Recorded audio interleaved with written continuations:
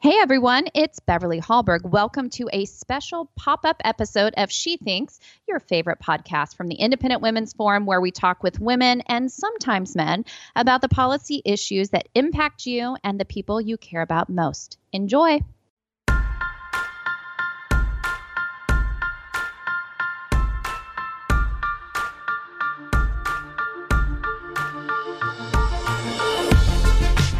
Hey there, this is Jennifer Braceras, Director of Independent Women's Law Center. Today we are talking about sexual assault on campus, and in particular, forthcoming regulations from the Department of Education that establish for the first time how colleges and universities should process such claims. My guest today is Samantha Harris, Vice President for Procedural Advocacy at the Foundation for Individual Rights in Education, otherwise known as FIRE.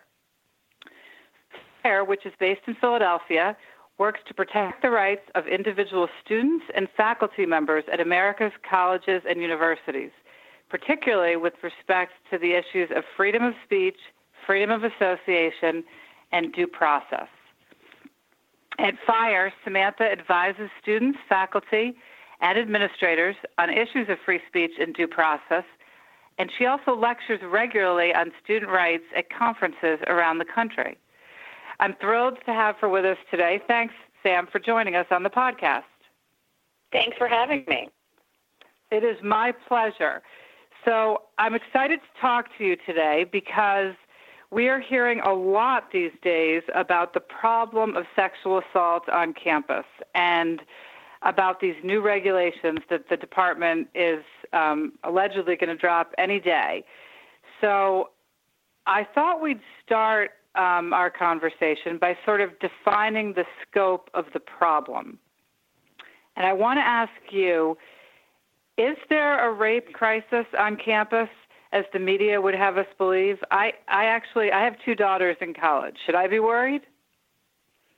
Yeah, I also have three daughters, and they are not yet in college. But I think, it's important to understand, a lot of, particularly the previous administration, but a lot of people still, throw around this statistic of 1 in 5.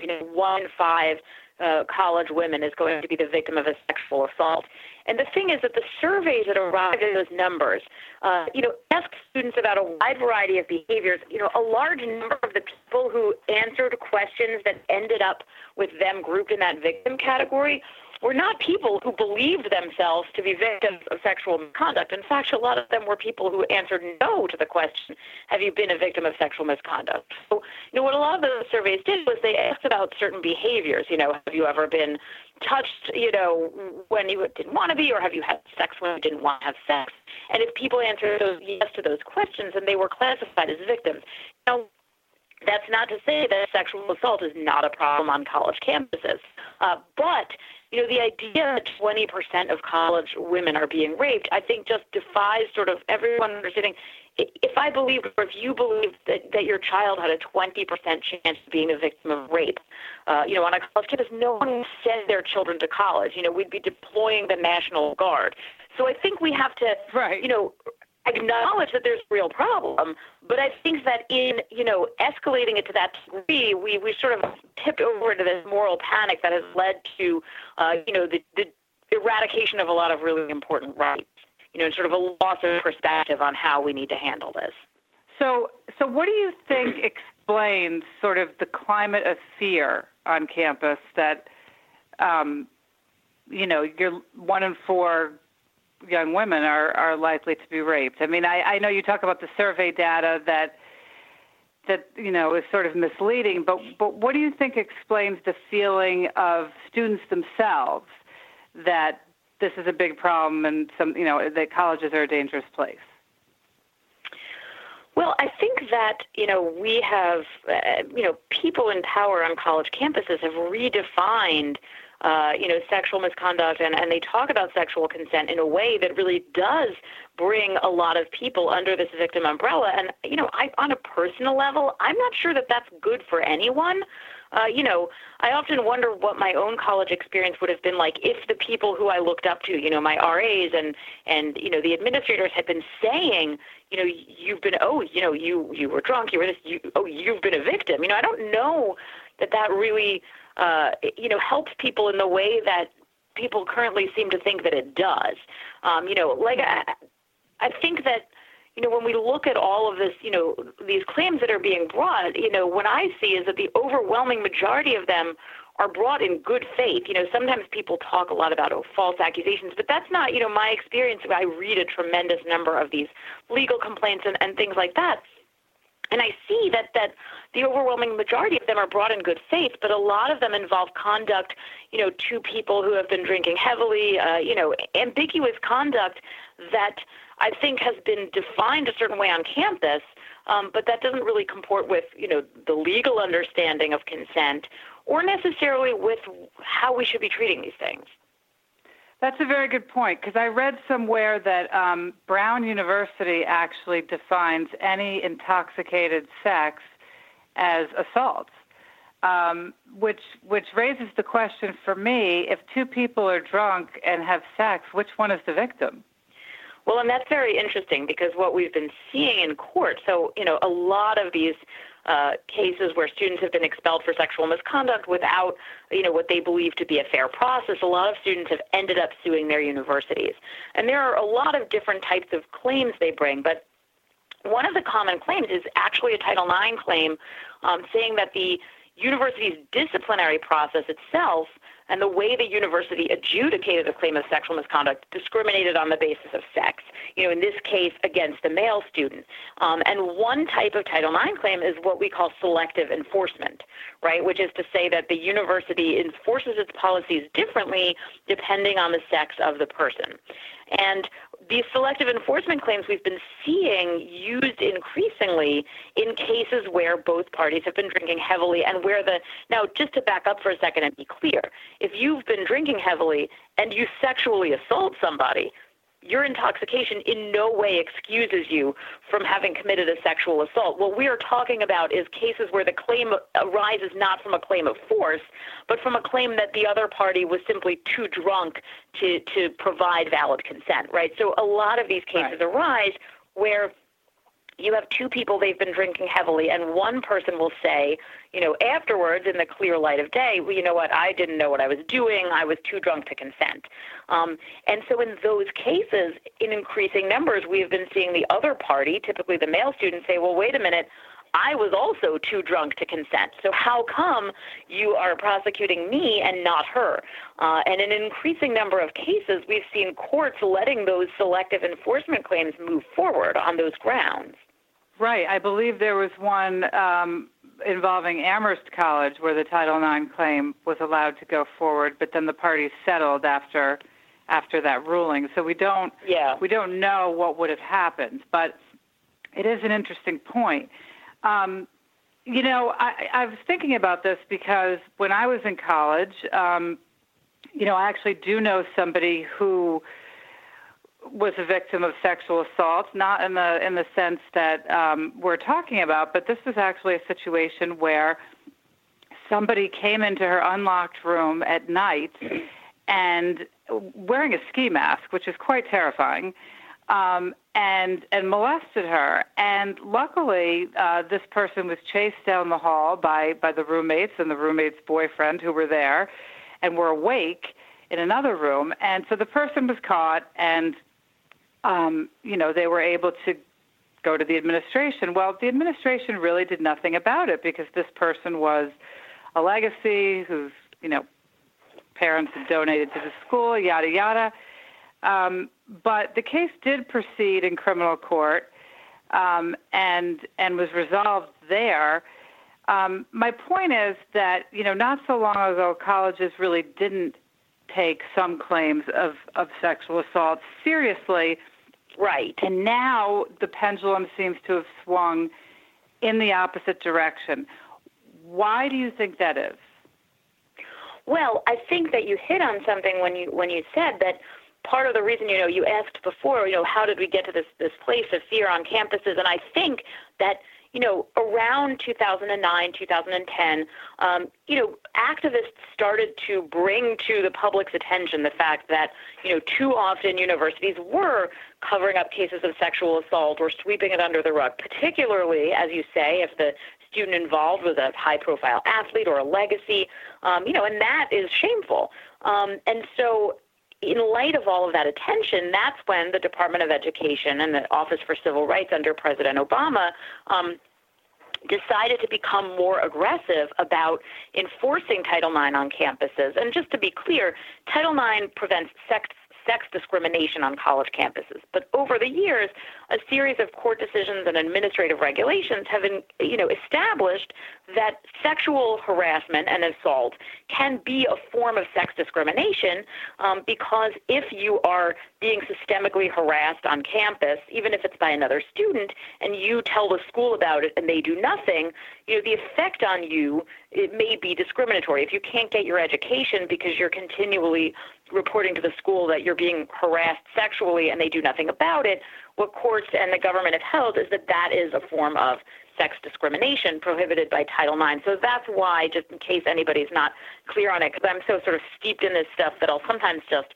talk about it without kind of backing up, and that's why we are talking about sexual harassment and sexual assault in the context of Title IX, which is a federal law requiring schools as a condition of receiving federal funds to prevent sex discrimination in institutions of, well, not only higher education, but K-12. Here, though, we're talking primarily about institutions of higher education.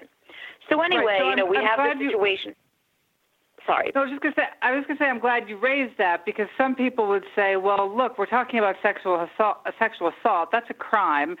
Why don't we just leave that to the criminal justice system? And the answer is exactly what you said, that federal law, Title IX, as it's been interpreted, requires colleges and universities to address these issues. And also in the case of the example I raised earlier, it's not just a criminal matter. There are other factors, right? Sometimes students just don't want to have to see the person on campus. So while things are pending in the criminal justice system, or even if there's not a case brought in the criminal justice system, they might require, for example, that they're not in the same classes, or that the housing assignments are changed. And so right. Colleges have obligations outside of the criminal law.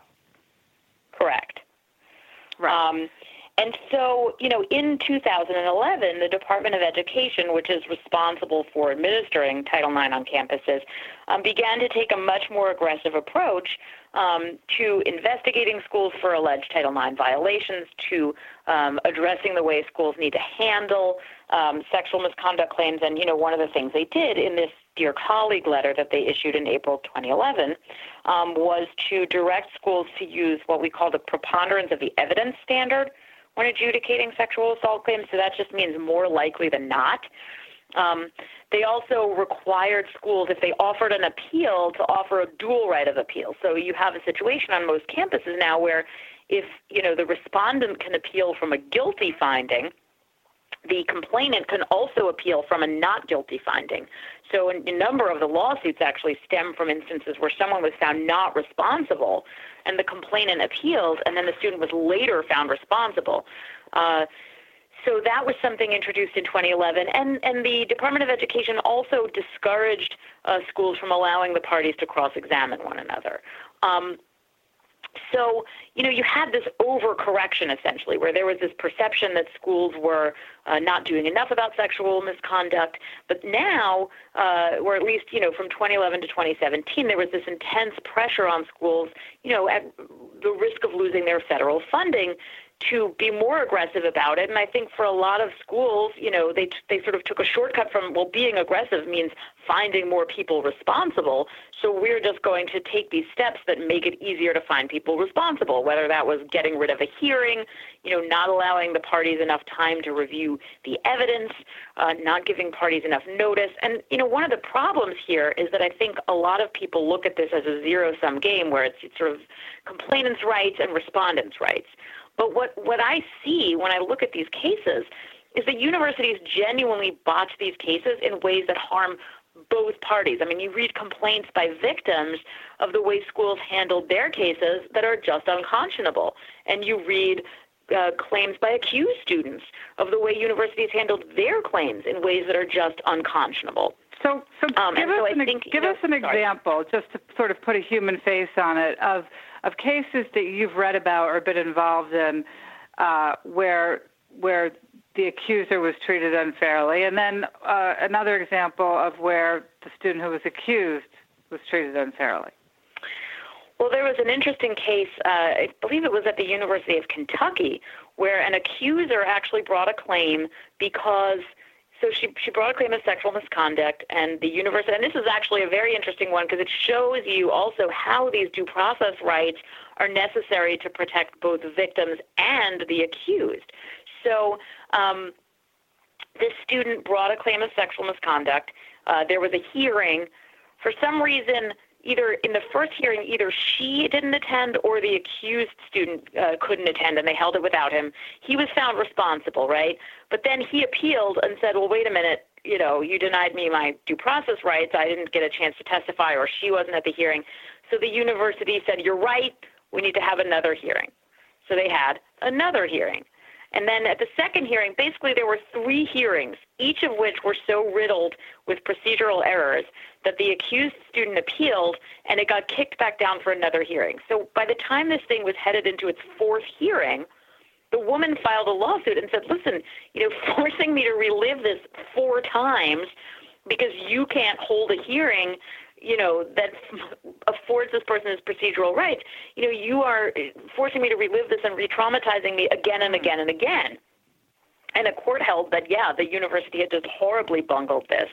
And then, of course, you have a lot of, if you look at the cases at Baylor and things like that, there are a lot of cases that just sort of involve a systemic, allege at least, a systemic effort on the part of schools to sort of overlook misconduct by athletes and things like that.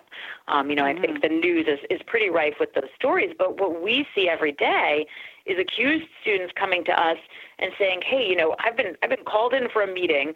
All they told me is that I'm alleged to have committed some kind of misconduct. I don't know what they want to meet with me about. Students sort of going into these things blind, representing themselves. Often the university's got a lawyer, but the student is in there representing themselves.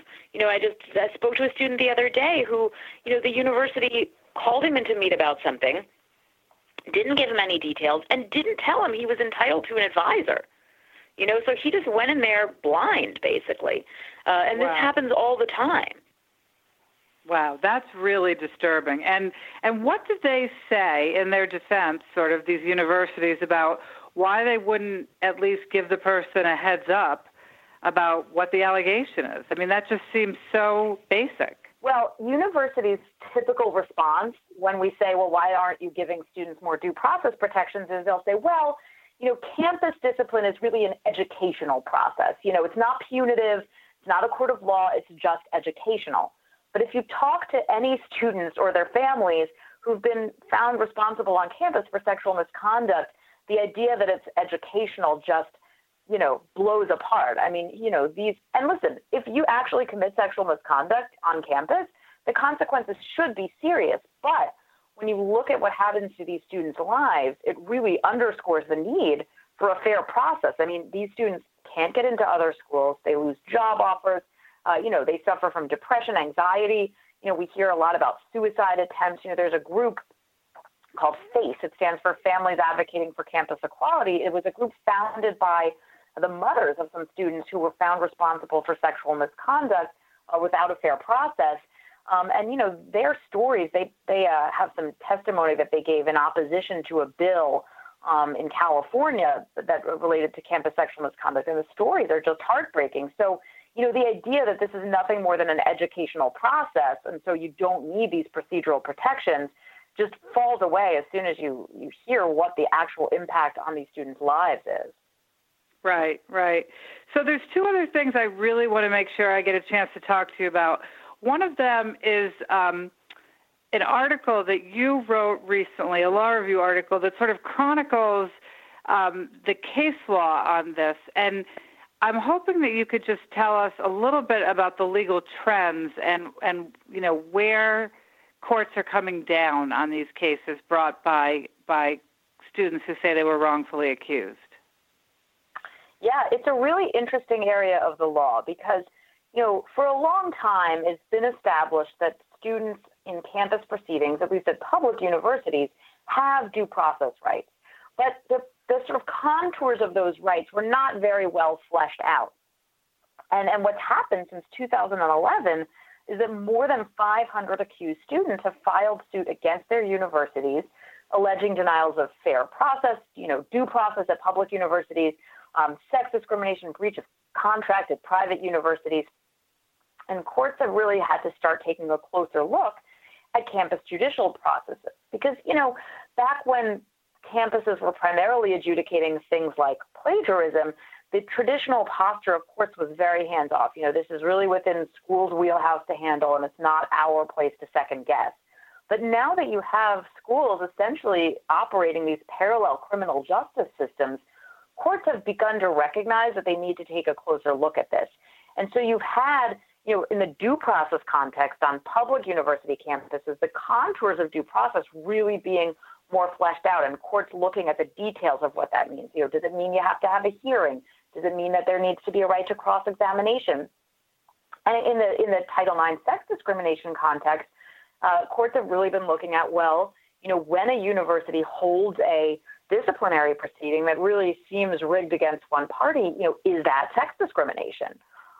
And the court decisions really, they do vary. They tend to be very fact specific, and we even have some splits among the circuits evolving about, cross-examination and other things like that.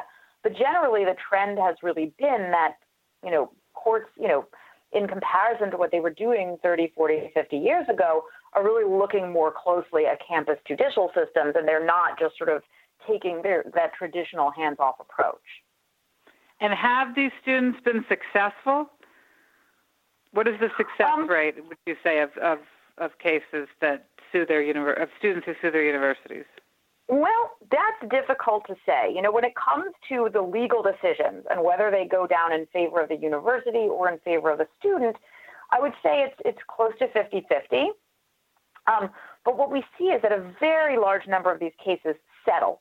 And while we don't know the terms of these settlements because they're largely confidential, generally speaking, particularly if the settlement comes after the university loses a motion to dismiss, which is typically what happens. If a university loses a motion to dismiss, they can either proceed on to the next stage of litigation or they can settle. And what we see is that a very large number of these cases that survive motions to dismiss do settle.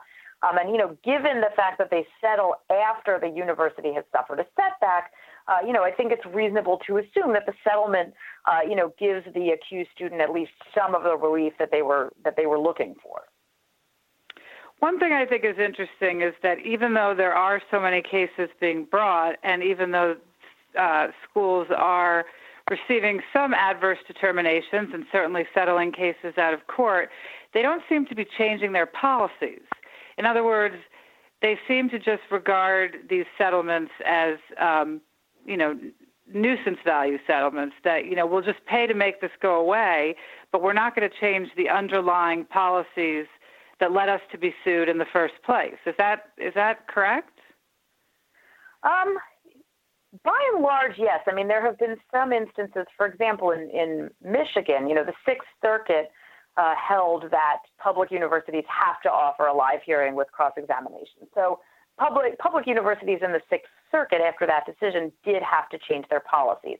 But, keep in mind that universities are getting litigation from both sides. I mean, there are also still a large number of suits by, complainants alleging that universities have mishandled their cases. So, it's very interesting that the case in 1999, Davis v. Monroe County Board of Education, that first established a private cause of action, meaning that, students can actually get damages against their from their university for violating Title IX. In the dissent in that case, Justice Kennedy predicted a flood of litigation. He said there's going to be, a flood of litigation from both sides. You're going to have people saying that the school, has been deliberately indifferent to their claims of harassment. And then on the other side, you're going to have people claiming that the school's efforts to address it violated their due process rights. And when you read that dissent now, more than 20 years later, you feel like he was looking into a crystal ball, because that's exactly what happened. So, universities really are getting squeezed from both sides. And it may be that their calculation is still, both in terms of the publicity and the financial, that, these accused student cases are less financially and costly and less costly in terms of negative publicity than lawsuits by accusers. I don't know exactly what's going through their minds, but, we do know that they're reluctant to change their policies. I suspect that they are going to fight tooth and nail when these regs come out, not to have to adopt more of these procedural protections. So, it'll be well, that is a perfect segue into the last thing I want to ask you about, which are these regulations. And maybe you could just give a bit of background on what the goal of the regulations is and what they are expected to say. Yeah. So when the Department of Education issued its Dear Colleague letter in 2011, that was not a formal regulation. That was something that the department sort of couched as mere guidance. But in fact, it was treated by most schools as having the force of law because it was backed up by the threat of losing federal funds. And it was really that Dear Colleague letter and the aggressive enforcement that followed that ushered in this era of reduced due process protections. And so what the Department of Education under the Trump administration did was to take a look at this and say, okay, something needs to be done. We have this sort of unofficial sub-regulatory guidance out there. It's led to all of these consequences. We need to actually take a look at what's happening on campus and go through a formal rulemaking process and issue regulations around how universities need to handle Title IX adjudications. So that's what they did. In the fall of 2018, they issued a notice of proposed rulemaking and put the regulations up for notice and comment. Now, that alone is a big difference from the Dear Colleague letter, which was issued without any notice and comment, so no input from all of the different stakeholders, whereas these proposed regulations have had more than 130,000 comments on them that the department has been reviewing and integrating into their thought processes for the past year. So the proposed rules, had a lot of guidance as to the need for due process in this setting. The proposed regulations, and I keep saying proposed because we don't know exactly what the final rule will look like until it comes out because they've been receiving all of the stakeholder feedback for the past year. So until we see what the final rule looks like, there's no way to know exactly what will make it into the final rule from the proposed rule. But the proposed rules would require cross-examination. They require the university to give meaningful notice and to give the parties access to all of the evidence in their cases. All of these things that FIRE and other due process advocates have been asking for years now. And I think that they would go a long way towards making these processes more fair.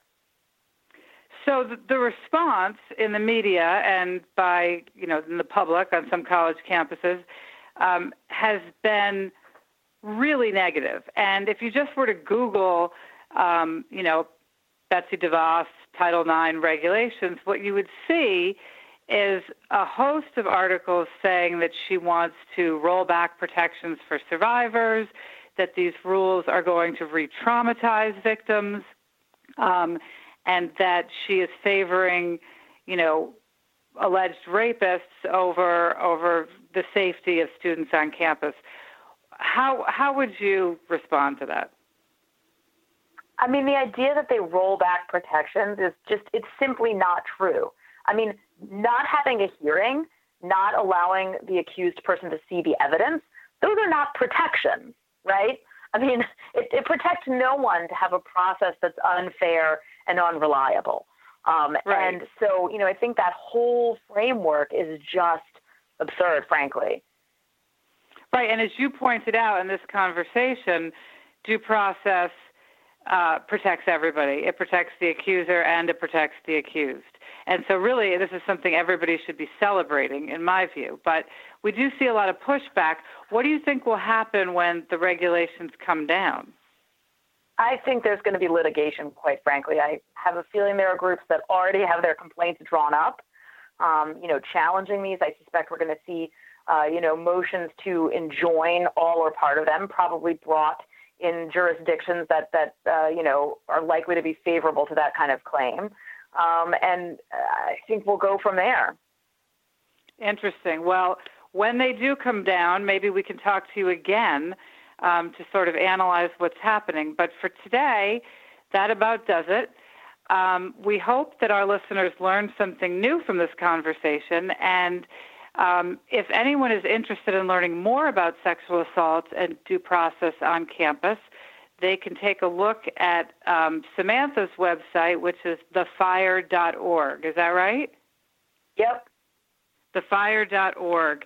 And please also check out IWF's January policy focus on this topic, which you can find on our website, which is IWF.org. If you enjoyed this episode of She Thinks, we would love it if you would take a moment to leave us a review on iTunes. And please share this episode on social media. From all of us here at Independent Women's Forum, you're in control. I think, you think, she thinks.